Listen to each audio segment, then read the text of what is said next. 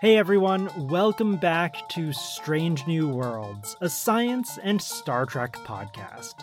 I'm your host, Mike Wall. Today is my response episode to the 11th episode of Star Trek Discovery's 4th season, titled Rosetta. As always, I do 3 segments in these short response episodes: think, feel, and question. And as always, we do not shy away from spoilers here, so please make sure you watch Rosetta before continuing on.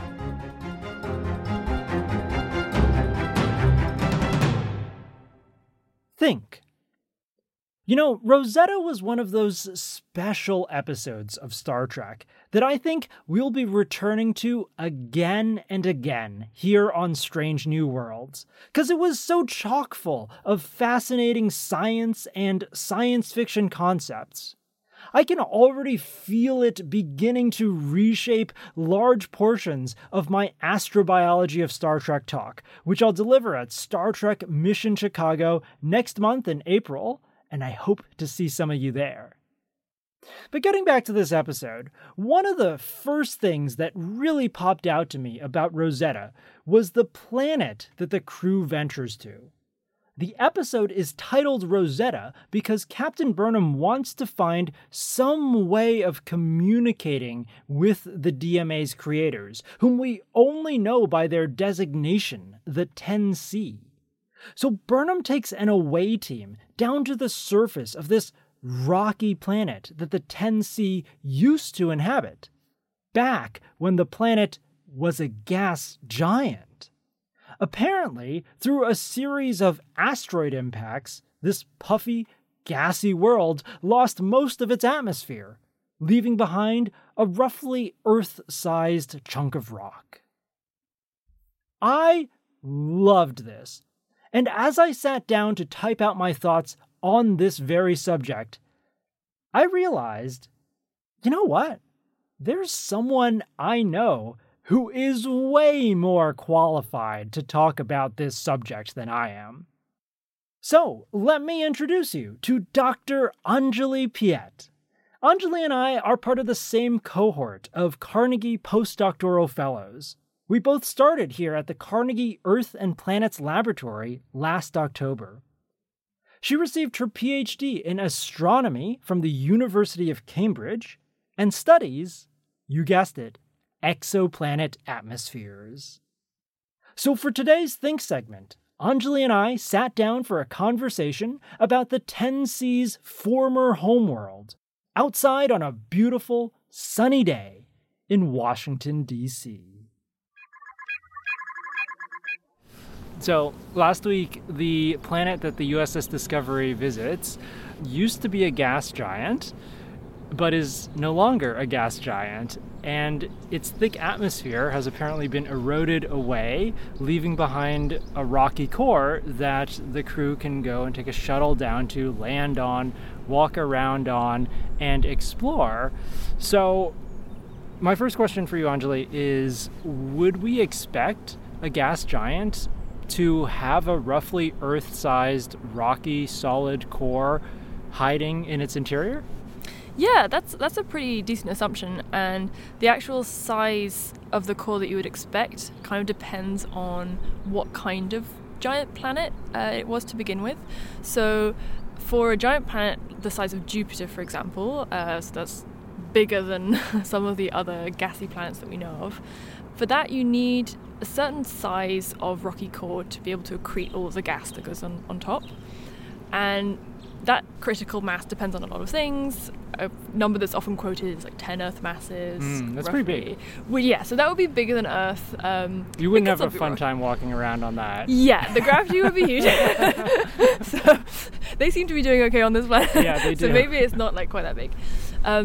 But if you had, say, more of a mini Neptune, so that's a planet that's more in between the size of Earth and Neptune, that doesn't have as big of an atmosphere as a planet like Jupiter, so in that case, the rocky core could be more comparable to an Earth-like planet. And we see evidence of that in the fact that we see lots of small rocky planets and also this other family of slightly bigger planets that we call mini Neptunes, and they might be related in the sense that the smaller rocky planets might be the cores that are left behind once you remove the atmosphere of the mini Neptunes. Yeah, so we almost see like this graveyard of mini Neptunes in these small-ish rocky planets. Exactly. So that's kind of telling us that, okay, yeah, that kind of core is plausible for those slightly bigger planets.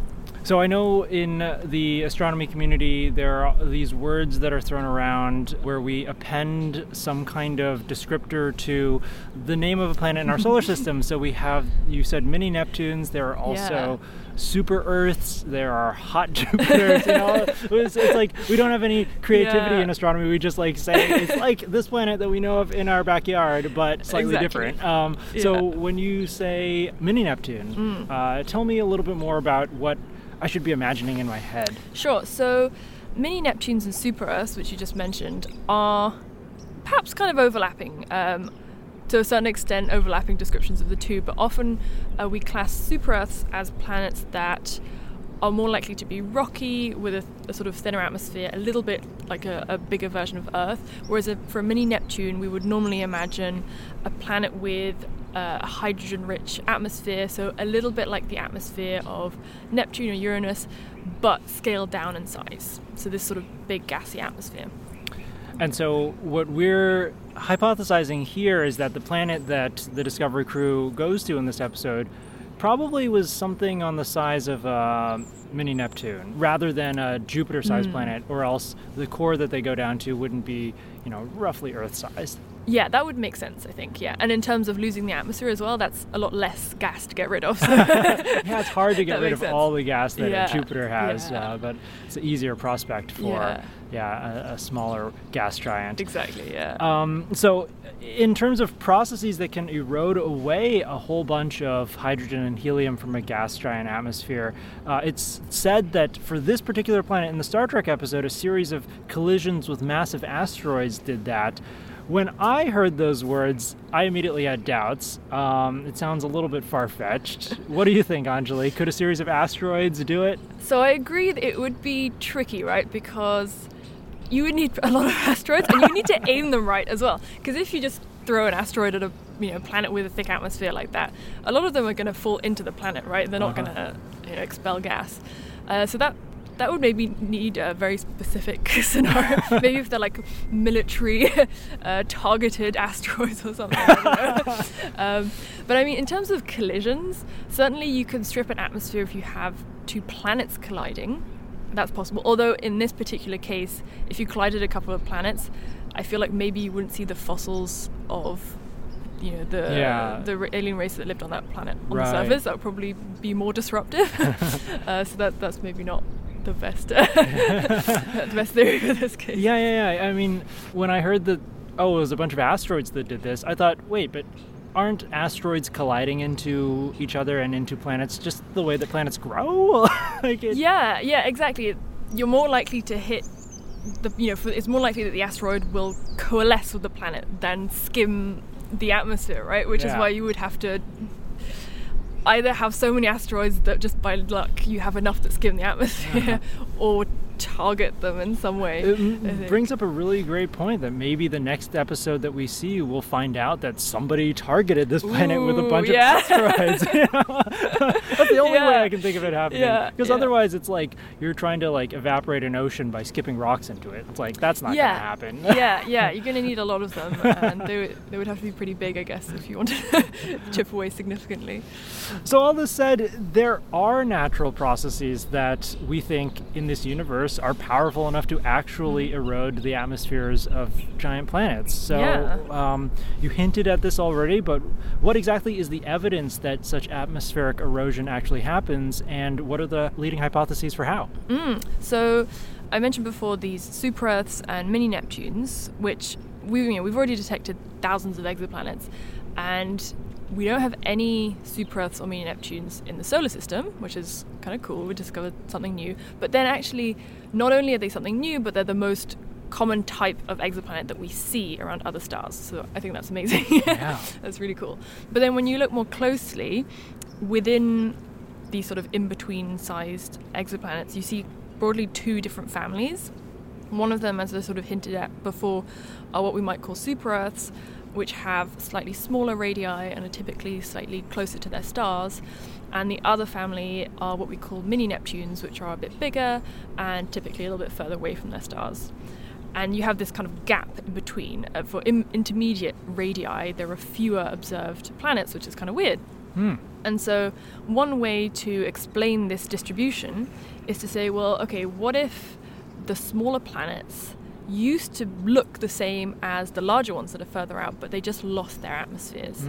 And so the narrative could be that the slightly larger mini-Neptunes have held on to their atmosphere, but that once you start to lose it, you totally lose the atmosphere. It's really quick, and you get rid of the whole atmosphere and end up as the rocky planet. And it's difficult to hold on to an intermediate amount, hence why there aren't intermediate radii between those two families. So it's one or the other. You either lose your whole atmosphere and become a rocky terrestrial planet, or you hang on to all of it and you're still puffy. Exactly. Yeah. It's like runaway loss.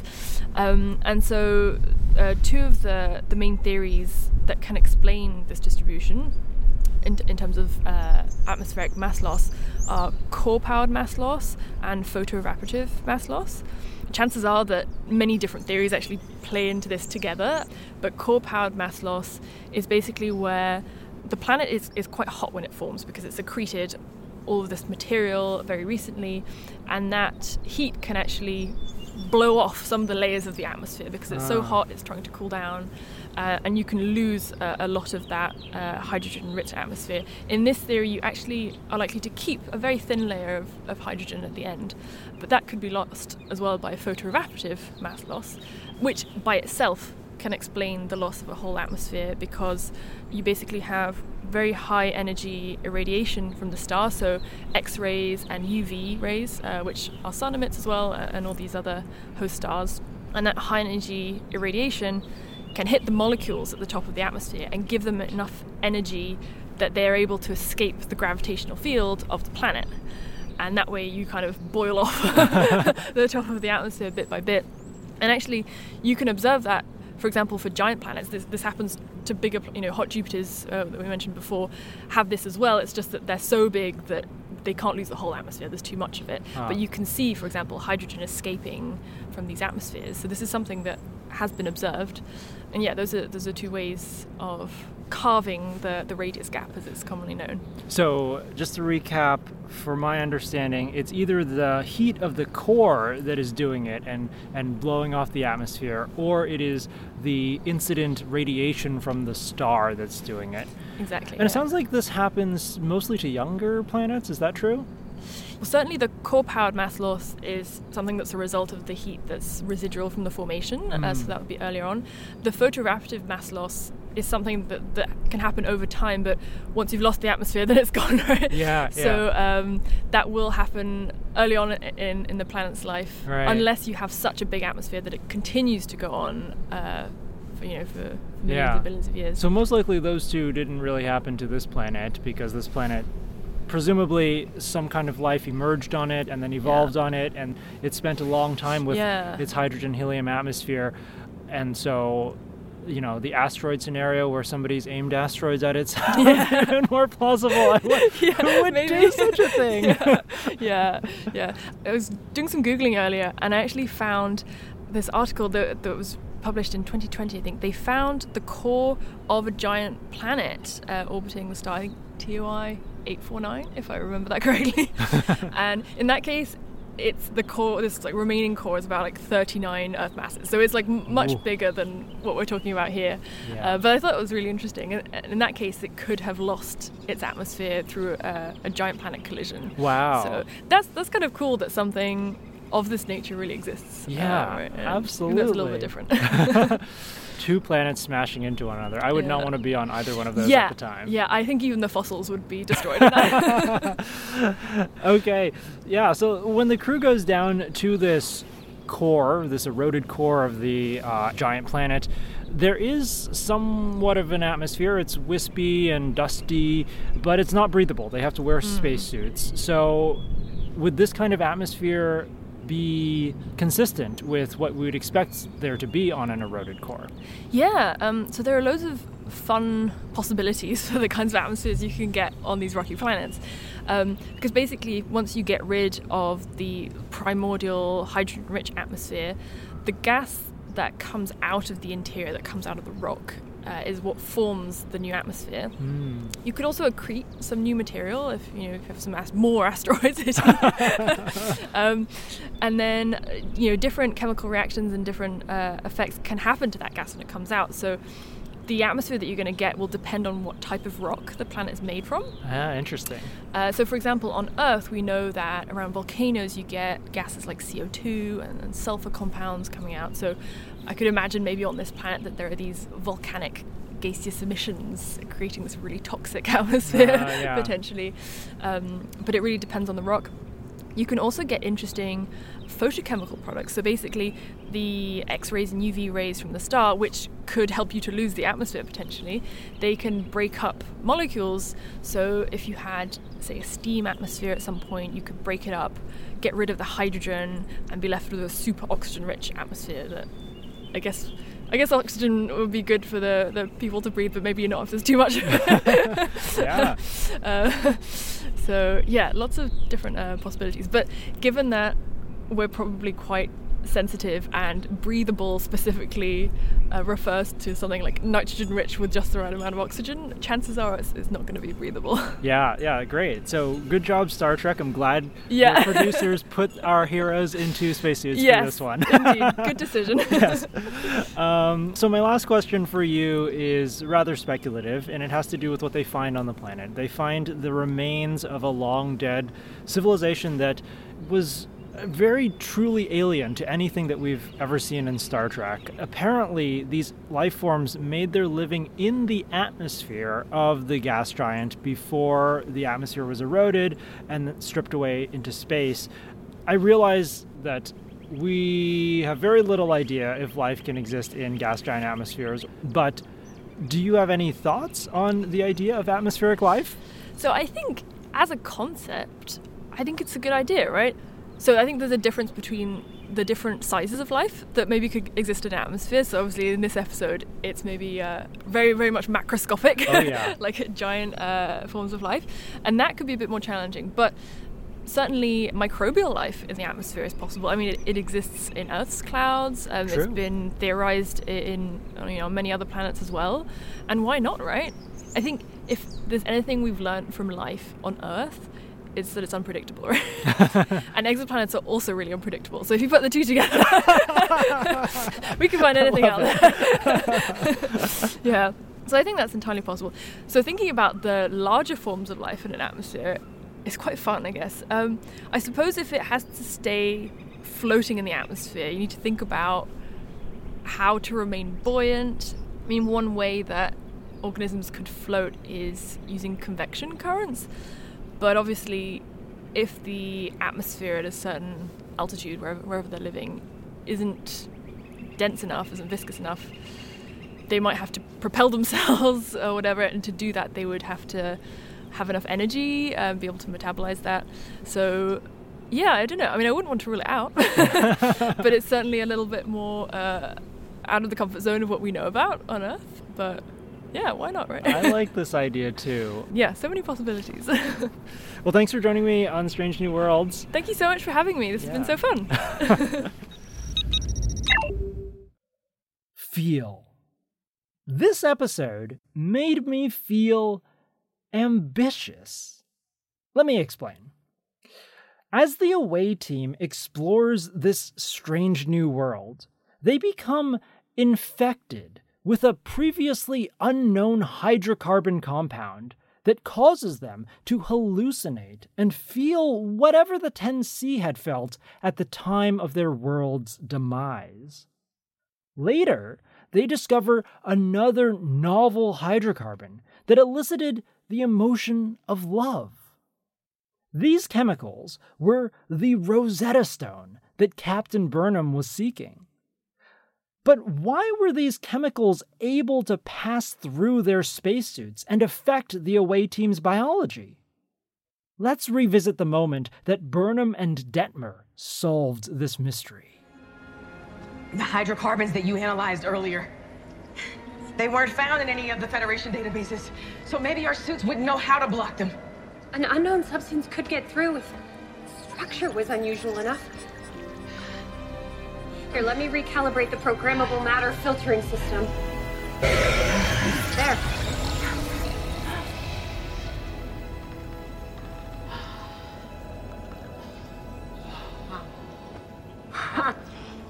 So glad you were paying attention in those EV trainings.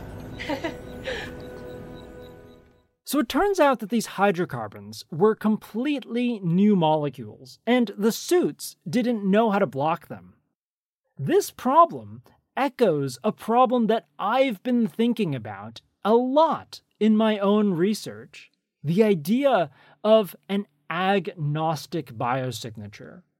Now, a biosignature is just something that is indicative of life, but alien life may use completely different molecules than life on Earth does. So how might we recognize that those molecules came from something alive if they are unlike anything we've ever seen before? An agnostic biosignature is something, an attribute maybe, or a pattern, that is universal to life everywhere, or at least not specific to life as we know it here on Earth. If we aren't equipped to look for agnostic biosignatures, we might imagine going out into space and encountering all kinds of evidence for extraterrestrial life, but those clues would slip through our fingertips unnoticed, just as the 10C's hydrocarbons slipped through the away team's spacesuit filters. So watching this episode made me feel motivated to get back to work. Okay, maybe that's not the best outcome of a Star Trek episode, which I watch in my leisure time to help me relax, but still, this is why Star Trek is so inspiring to me. And now, my question. Upon scanning one of the alien relics, Dr. Culber proclaims, Captain, over here. These pillars contain traces of what I presume is their DNA. It matches the bones outside, but based on the differences in methylation profiles, the DNA inside of here would have belonged to infants. This must be a cocoon of some kind. The key term here that I want to zero in on is methylation profiles.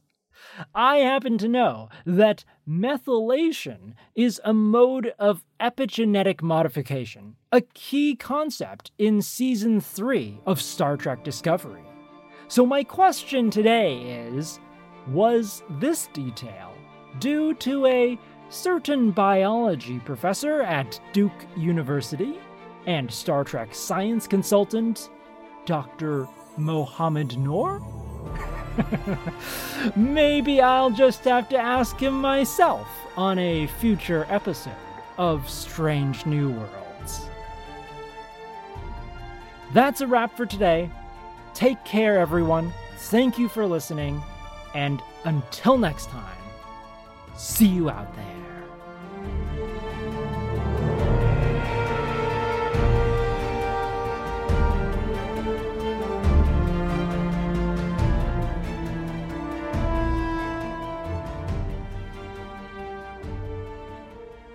Nice job. Yeah. Thanks. How many years has it been that you've been doing it? It's been almost 5 years Wow. now. Yeah, I started it in 2017. It was in that weird time in grad school when I was a little bit disillusioned with everything, but I saw the end in sight, you know, for like graduation. And Yeah. I'm like, they can't kick me out now. They can't fail me now. I'm just going to do whatever I want. I'm going to start a podcast. Yeah.